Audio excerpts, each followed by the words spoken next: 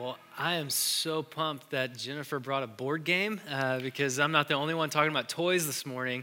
I wanted to start this morning by reminding you about a toy you might have seen. Maybe you even had one. It's an old toy called the Viewmaster. Did anyone have one of these? Yeah, okay, get some shout outs. This is the original virtual reality. I don't know if you guys recognize that. Here's what you do. If you don't know what this is, you put that little disc in the viewfinder, the Viewmaster, and then you take that orange lever as you look through it and you go, and it switches to the next one, and it's like you're immersed in this scene, okay, this picture of what's going on. Well, you may not have realized it, but as we've studied the book of Colossians in the New Testament up until this point, which we're on kind of the downhill slide, just a couple more weeks in Colossians, we've been looking at different scenes through the lens of the theme of Colossians, which is the lordship of Jesus Christ. So you pick up that viewfinder, the Viewmaster, and you put it up to your face. You're looking through the lens of the lordship of the Jesus Christ to see the world in a completely new and different way. And then Paul has walked us in this letter through different scenes. We started with the first scene in chapter 1 about the cosmic, epic reality of Jesus as creator God, right? He created everything. He sustains everything. And then we went, we switched over to the next scene, which is where Jesus is the Savior of the world by what he did on the cross for the salvation of people from their sins, okay? And how he established a church to not only tell the story of Jesus to the world, but also to grow in knowledge and maturity in Jesus so that God would be glorified. And then we get into chapter 2, and it was like, switch to the next scene. And this is where things started to get kind of interesting, because then all of a sudden you see predators. You see people lurking with these false gospels of legalism and mysticism, that maybe you need to work for your salvation, or maybe you need to have a special experience with God before you can be saved.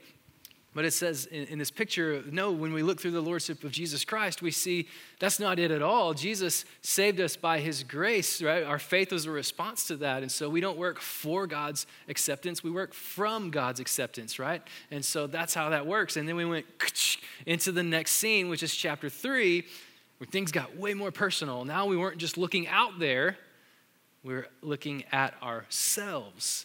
And in chapter 3, we see not just ourselves, but ourselves in relationship to other people, in particular other believers, and how we have an old way of life that we need to put down and put away and put to death. But there's a new way of life to live into because Jesus is Lord. And so we've seen up until this point that looking through the lens of the lordship of Jesus changes the way we see everything. First, we recognize that when our vertical relationship with God is made right, when we've been rescued and redeemed because of our faith in Jesus, saved by his grace, that ought to transform all of our horizontal relationships as well. And so here we are in Colossians chapter 3, verse 18 through chapter 4, verse 1, and we're going to be looking at 3 more scenes through our Viewmaster of the lordship of Jesus Christ, these scenes that define relationships and how God intended us to live, his design and his desire for us to live in these relationships so that not we would have to carry the burden of it, but so that we would actually flourish as humans living his way of life. So each scene will be familiar to you, but I hope that they'll sort of take on a new light, and you'll be able to sort of see where the gaps are, where you can actually take steps into living out of the lordship of Jesus Christ as you see the world through that lens. That lens, by the way, as we go back to this theme of Colossians, where Jesus is Lord of everything, it means to say that Jesus isn't just one of many important things in our lives. He is the supreme thing in our lives. He is over everything. He is central to everything. So, as we walk through these relationship scenes, you may say to yourself, I'm not in that kind of relationship. But all of these scenes tell one bigger story, and even if you're not seeing the relevancy to your life today, there's still something to learn about a life where Christ is central. Okay, so scene 1, let's just start together in verse 18 with scene 1, a Christ-centered marriage. Chapter 3 of Colossians verse 18 says, "Wives, submit to your husbands, as is fitting in the Lord. Husbands, love your wives, and don't be bitter toward them." Okay, now I'm going to read this again because I think when I said that second word, half the room was like, I'm out. Okay, let me read this again and just stick with us, okay? Wives, submit yourselves to your husbands, as is fitting in the Lord. Husbands, love your wives, and don't be bitter toward them. Now, why do we have that kind of reaction? This like natural gag reflex to the word submit. We got to address this, right? If we want to figure out what is going on with God's design and desire for us to live a flourishing life in relationships, then why are we going to reject his way by saying, submit? Pff, not me. I don't think so. That's not it at all. Well, most of us have this idea that submitting is something that makes someone less than the other, something that makes someone devalued. But what I want to show you is that actually, in historical context and even just the whole idea of God and how he establishes relationships and who he is, God's telling the opposite story. Everybody in the world today would say submit means that you're less than, but God is saying, no, that's not it at all. In fact, if I could just take an aside and then jump back into the verse, God himself is an example of this to us in the Trinity. What we know is God the Father, God the Son, and God the Spirit. See, God in all three persons are completely equal, yet we see examples of especially the Son submitting to the Father so that God's will could be accomplished. So this is not something that's just God throwing onto us. This is something that God lives out first and then invites us into so that we can experience the fullness of life as he intended it. But we think that submit is just devaluing. That's how most people in our world see it today. Well, William Barclay is a historical theologian. He says this about the history. He paints kind of the historical picture for us. He wrote this: "A woman is a thing. She was the possession of her husband, just as much as his house or his flocks or his material goods were. She has no legal right whatsoever. A husband could divorce his wife for any cause, while a wife had no rights whatsoever in the initiation of divorce. From her, there was demanded a complete servitude and chastity, but her husband could go out as much as he chose, could enter into as many relationships outside of marriage as he liked, and incur no stigma. Both under Jewish and under Greek laws and custom, all the privileges belonged to the husband and all the duties to the wife." So to put duties for both the husband and the wife side by side in this letter was not to devalue women. It was actually humanity's first giant leap forward to humanizing and valuing women the way God does. So the opposite of what you think is happening is happening. Paul is elevating women in the picture of marriage. It's interesting to me just reading this history about what was afforded a man, the privileges afforded a man in relationships back then. They were not at all valuing of women.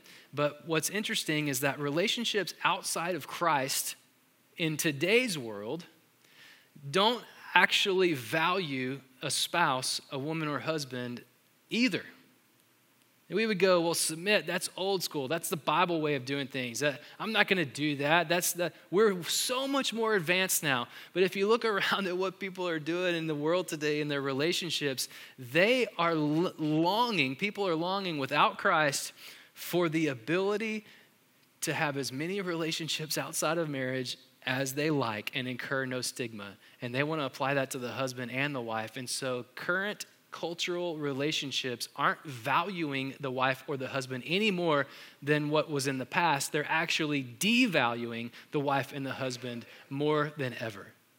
That's the way our world is going. But God tells us so much better of a picture, so much better of a story. So what does it mean? What is this personal responsibility, this duty that each spouse can take in order to live out a Christ-centered marriage? Well, Starting in verse 18, the wife's duty is to submit to her husband. So let's just talk about what that means. This word submit is the word hupotasso in the Greek. Probably doesn't mean anything to you except to what it actually means, which is to arrange under. You probably recognize the prefix hupo. It's like when we say something is hyper, like it's really amped up, it's high, it's big, or something was hypo, which is like it's under, right? It's lower. So here we go. This is the word hupotasso, meaning to arrange under. But it wasn't about status. It was about teamwork. It was actually a military term that was used to describe a unit of battle, a unit of formation marching into battle, where one person, in tactical terms, is saying to the other, hey, I got your back, while the other is saying, I'm willing to take the front line.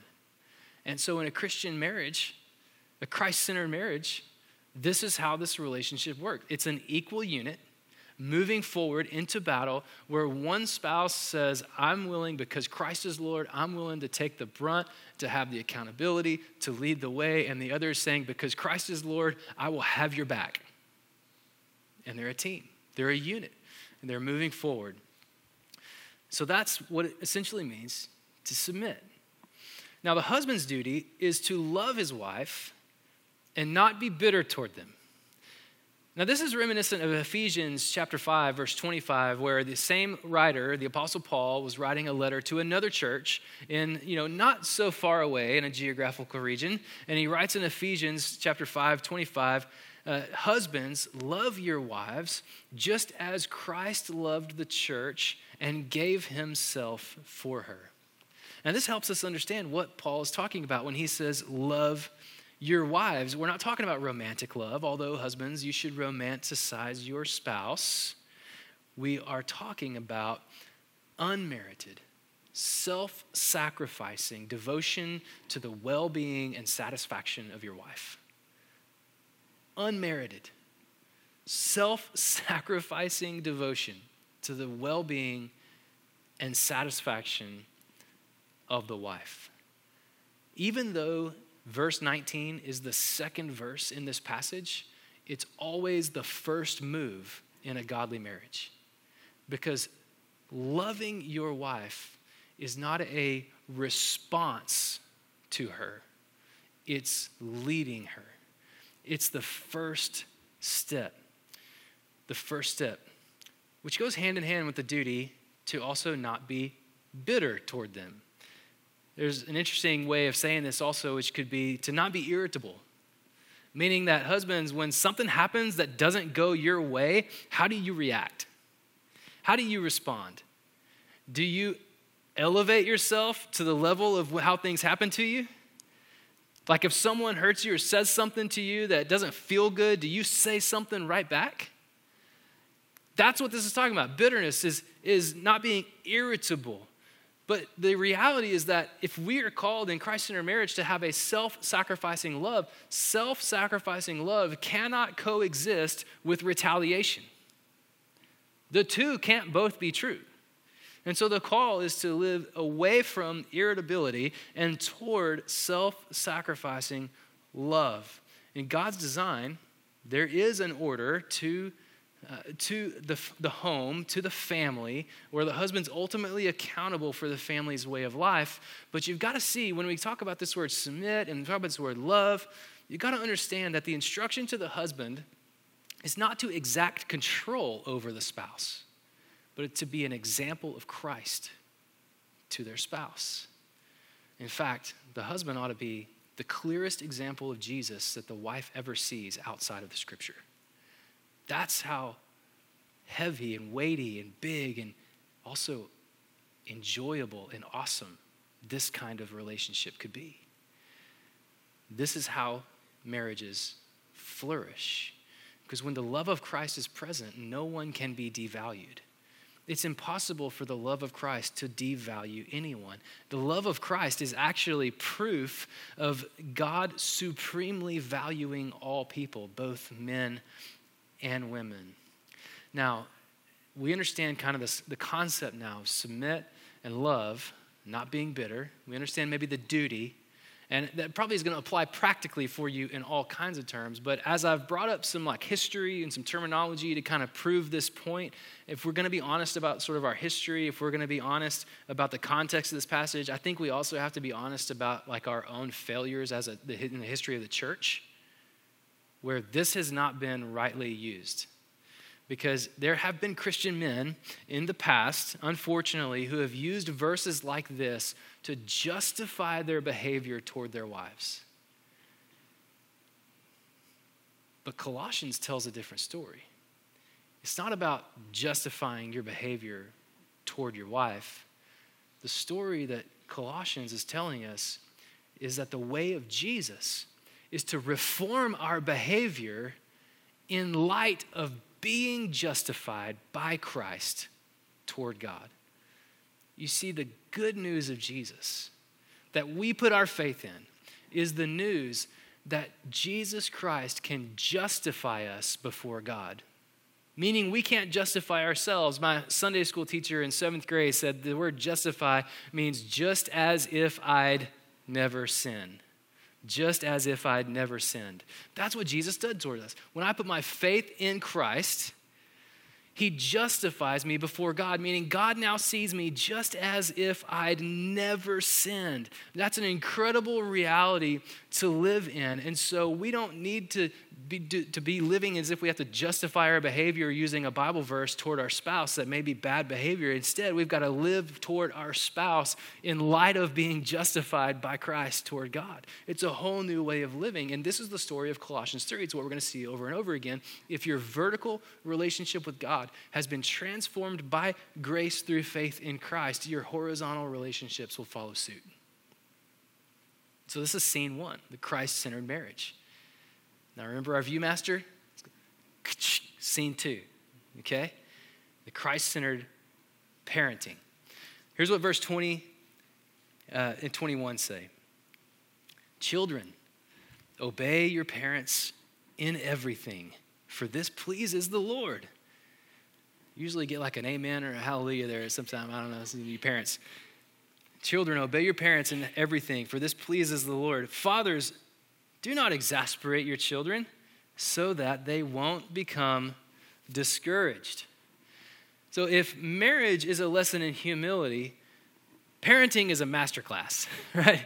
Because it's one thing to live with someone who's nothing like you, and that's a difficult thing, but it's a whole other thing to live with someone who's exactly like you, okay? It's like, it's infuriating sometimes, but how we respond to our kids and how our kids live in the home, it matters to human flourishing the way God designed and desires us to live. Our best is found when children obey their parents in everything, and parents don't exasperate their children, but rather encourage them. So children are to obey their parents in everything.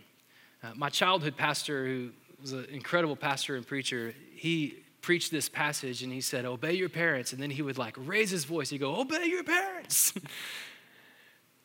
But if there's kids in the room, I don't want to yell at you, but I do want to show you that you are given instruction in the family because God values you. God loves you. God sees you as important. Now, kids, if you're in the room, what you need to understand is that in the world that the Bible was written, kids didn't have value. Kids weren't important. Kids didn't get things that they wanted or sometimes even needed. But Jesus changed that. Jesus values children, and he loves you and sees you, and he wants the best for you, and he wants to lead your parents in the same way.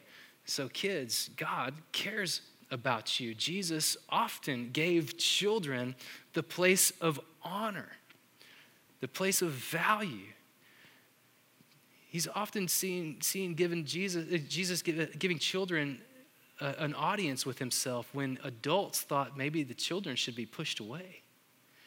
So Jesus draws children to himself, but he also gives them value by giving them instruction. And the instruction is, children, obey your parents. Like, listen to them. Take their wisdom. do the things they're asking you to do, and just do them and make it easy on your parents, right? Be habitually obedient, like every time, every day, everything, nothing's exempt. If your parent says, then you do it. Now, just like wives submitting to husbands, children obeying your parents, there's a quick note here is that these things have been abused, okay? And whenever someone like a parent or a spouse wants to lead you or require something of you that's ungodly or hurtful, we give our allegiance to God first. And so those are relationships where you need to find help from someone else. And so that something godly can happen there, because God isn't for abuse in those relationships, okay? I just want to make that note, just to go, even though we're talking about submit and obedience, that doesn't necessarily mean living into something that's not godly. But God's desire is for parents to lead these children to a place where obedience is easy and it's habitual. Because children are supremely valued in the kingdom of God.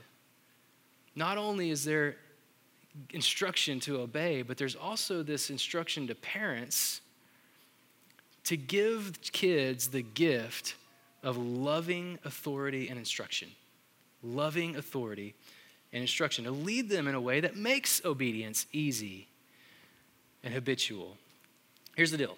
Kids know what they want. Now, it might change from second to second, and it may appear completely irrational, but kids know what they want. Parents who follow Jesus are to lead children to what they need, And so naturally, there's conflict between these two ideals, and that is where disobedience happens. But the goal is not simply obedience. The goal is heart change. Heart change for our kids. We want our children to want to be pleasing to the Lord. Did you catch that in the verse? Children, obey your parents in everything, for this is pleasing to the Lord. We want our kids in their hearts to want to be pleasing, not just to us, but to God. That's the ultimate goal. So parents, he says, don't exasperate your children. Like bending a twig, making sure you stop before it breaks. One author said, don't overcorrect. This is a translation. Don't overcorrect, okay?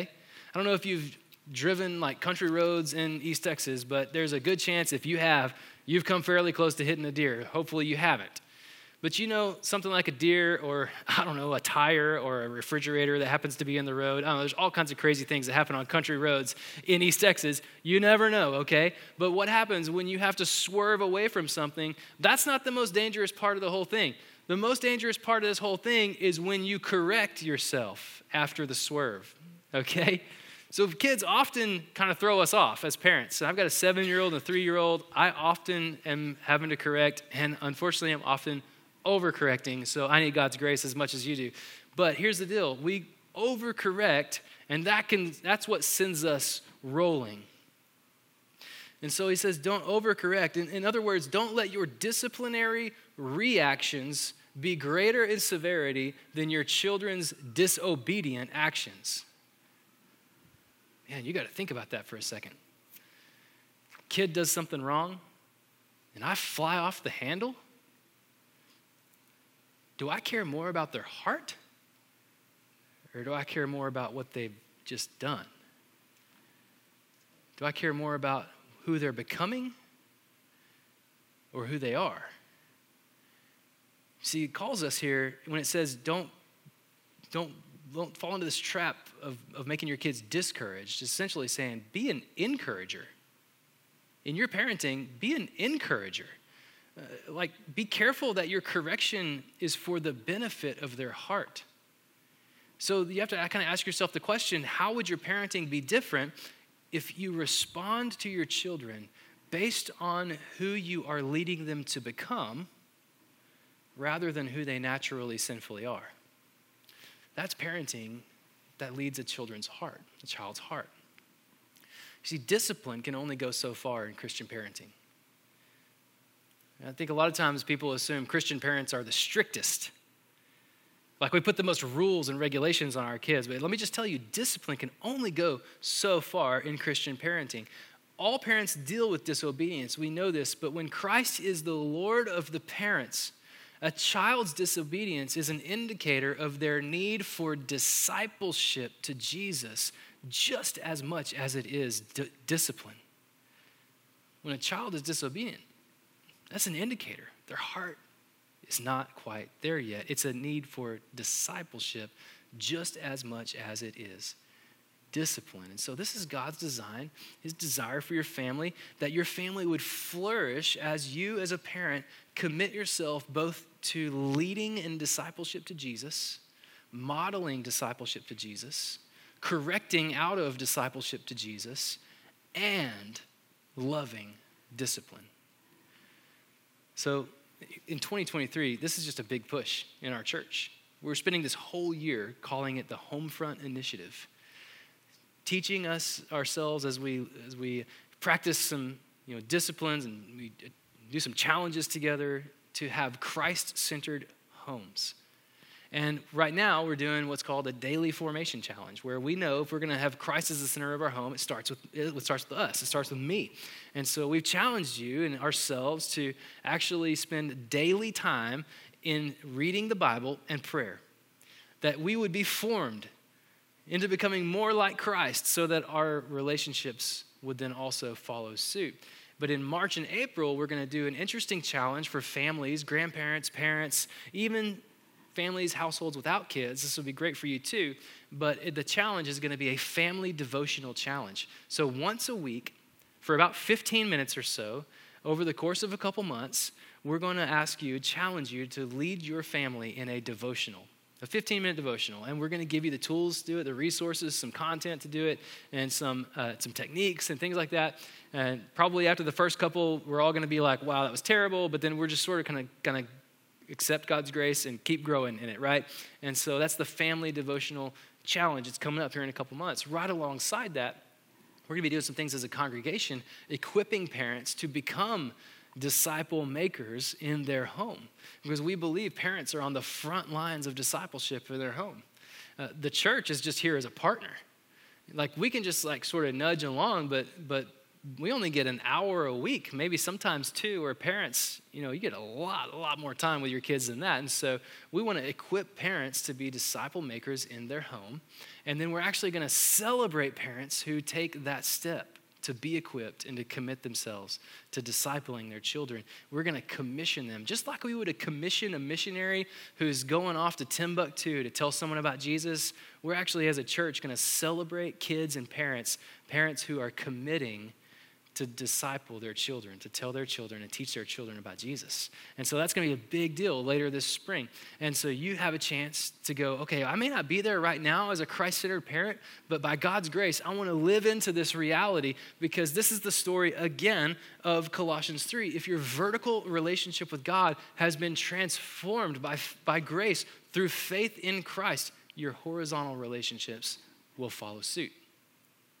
Okay, finally, last scene. Right, scene 3, Christ-centered work. A few more verses here, starting in verse 22, chapter 3. Paul writes, "Slaves, obey your human masters in everything. Don't work only while being watched as people pleasers, but work wholeheartedly, fearing the Lord. Whatever you do, do it from the heart, as something done for the Lord and not for people, knowing that you will receive the reward of an inheritance from the Lord. You serve the Lord Christ. The wrongdoer will be paid back for whatever wrong he's done, and there is no favoritism. Masters, deal with your slaves justly and fairly, since you know that you too have a master in heaven." Now again, just like wives submit, children obey, slaves? Is the Bible condoning slavery? What are we doing here? This doesn't make sense to us in our context. Well, let me just tell you that for starters, this is a much different kind of slavery than the kind we think about when we think of slavery. These are bond servants. Bondservants, people who voluntarily worked to pay off debts, to have their basic needs met, to be included in a household, maybe when they had none of their own, even among people they maybe not have been related to. Now, this doesn't condone slavery. It just sort of actually explains the reality of it.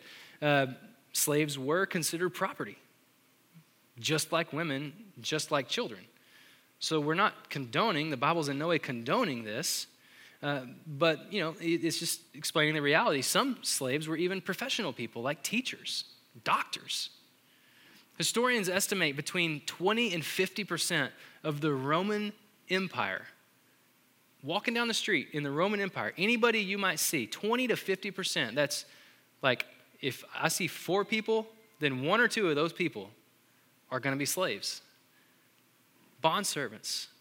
Again, not to condone slavery, but to explain the reality of it and to show how radically different the gospel is. How Jesus redeems people from this. See, slavery was still an abuse of humanity. It still devalued people, and it was outside of the will of God. So why didn't the New Testament writers just unequivocally deny or, reject slavery? Why didn't they take a stand against all forms of slavery? Well, they were messengers of the good news of Jesus Christ. They were evangelists. They were missionaries. They were church planters. They didn't see themselves as social reformers. So here's how this happened. These men who wrote the New Testament, their method was to start with the gospel and let the gospel do its work. Here's the cool thing. It did.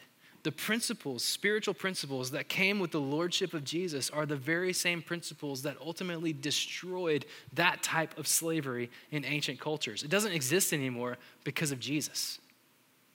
Jesus did that. And Jesus, who equally and supremely values all people, will one day destroy all forms of slavery. And that's the Jesus we follow. And that's the Jesus who invites us into to participate in that work through the gospel. So they didn't just take a stand against it. They did more than that. They did something better than that. They allowed the gospel to do its work, and it did. This is part of God's bigger story. From creation, where everything was the way he intended it to be, to when humanity sinned and rejected and rebelled against God, but that God all along had a loving plan for a rescuer, and in that Jesus Christ would come and be the sacrifice for sin so that he would not see people as sinful, but then people by faith could be restored in their relationship with God, leading to the end of the story, which is where all things will be redeemed and restored to the way God intended it. That's where we're heading. Now, that's a huge story, but when we clicked in our Viewmaster into Colossians 3:22 through chapter 4, verse 1, we actually see a much more personal scene. It's not just about the big story, it's about you and the personal responsibility you can take to see growth in Christ and the world change because of the lordship of Jesus. Now, you don't have slaves and you don't have masters, but you do have a boss and, Lord willing, a job. Maybe you're an employee, maybe you're an employer. And this is totally applicable, that we ought to treat our work differently in light of the lordship of Jesus Christ. So what does it mean to be a Christ-centered employer or a Christ-centered employee? What are the duties of each? Well, the duty of the employee is to work diligently with integrity. I love the definition of integrity. That is, it's who you are when no one's looking. Who you are when no one's looking. Now, people are looking all the time now, right? I mean, we got cell phones, we got security cameras, we got, algorithms and artificial intelligence. Like, people are just always looking, but that doesn't take away the spiritual reality here. Jesus even affirms this in the Sermon on the Mount when he's talking about prayer and fasting. He says, whatever you do in secret, the Lord will see you. God the Father in heaven will see you and reward you. And so even approaching your work with integrity and diligence is a way that we live into the flourishing life that God designed for us. And you go, my job's hard. Yeah, I mean, this was written to people who were not even seen as people. who were owned by somebody. And so you can take this and apply it fairly easily. The same principle is true of your work, right? Regardless of your position, regardless of your pay, work with diligence and integrity. Work as for the Lord and not for man. The cool thing about this is that this is a promise. It's a promise to the organizational downline. It's a promise to the downtrodden. It's a promise to the down on your luck. Because of Jesus, your eternal reality is not your current reality. You may be in a position that stinks. You may be unemployed. You may be in a position that your time is being abused. You're not getting paid for the work you're doing. You may be in a position that has any number of other kinds of abuses. And the good news here is just a reminder that the work you do now, do it with integrity and diligently, because that does not define your reality. Your eternal reality is this good news. Remember the big picture that God restores all things and redeems all things and he makes everything new again? Your eternal reality is that through faith in Jesus, you're adopted into God's family as a son and daughter. The Bible even says that you become an heir to God, that you will inherit what God has, and that all things will be restored and made right, even bad bosses and bad jobs, etc. You'll get to live in the reality that God spoke to Adam, the very first man, before sin entered the world, when God said to him, you'll have dominion over the earth. You'll get to experience that, believer in Jesus. And so as you see life through the lens and work through the lens of the lordship of Jesus, remember it may be bad right now, but this is just a temporary reality. Your eternal reality is reigning with Jesus, dominion over all things, enjoying God and creation fully. That's the path to fullness. So we don't work from who my boss says I am. I work from who God says I am. That's the employee. The duty of the employer is to be just and fair, because they're under the lordship of Jesus in the same way as anyone else who's not a boss, right? So bosses, employers, a manager misses the mark when they see themselves as a master. That's when a manager slips into sinfulness. A manager, instead of being the master, the employer's role is to be a reflection of the one true master, Jesus Christ. And so if you're an employer in the room, you have a responsibility, even a greater burden of reality, to be a reflection of Jesus to the people who work for you. What's the story that your management tells about the lordship of Jesus Christ and who Jesus truly is? This is the story of Colossians 3. Again, that if your vertical relationship with God has been transformed by grace through faith in Christ, your horizontal relationships will follow suit. But I want to just point out a couple things in this passage that really help bring it home. Did you notice that in each scene we walked through, Paul starts with who the world would consider the weaker person in the relationship? He starts with women. Started with children, started with slaves. Now, a couple things are happening here. First, I just want to make note that the order in the way it was written was a signal of value. A signal of value. So while nobody else may see you as a person, you're just in a sea of people, God sees you as a person. He values you supremely. No matter your age, no matter your station in life, you were created by him in his image, and he loves you and values you, and he sees you. So if you don't feel seen today, you should just know that that's not true. God sees you and values you. He has grace for you. But what's fascinating about each of these scenes, marriage, parenting, work, looking through the lens of the supremacy of Jesus, is that the truth that Jesus is Lord is literally the center of every relationship. I don't know if you saw this. Literally every relationship is built on the foundation of Jesus. In verse 18, it talks about wives, and then it says, for this is fitting in the Lord. And then it says husbands. Verse 20 says, talk about children, obey your parents, because this pleases the Lord. And then it says, parents. Verse 22 through 24 starts to talk about slaves, and then it says, fearing the Lord, as something done for the Lord. You serve the Lord. And then masters.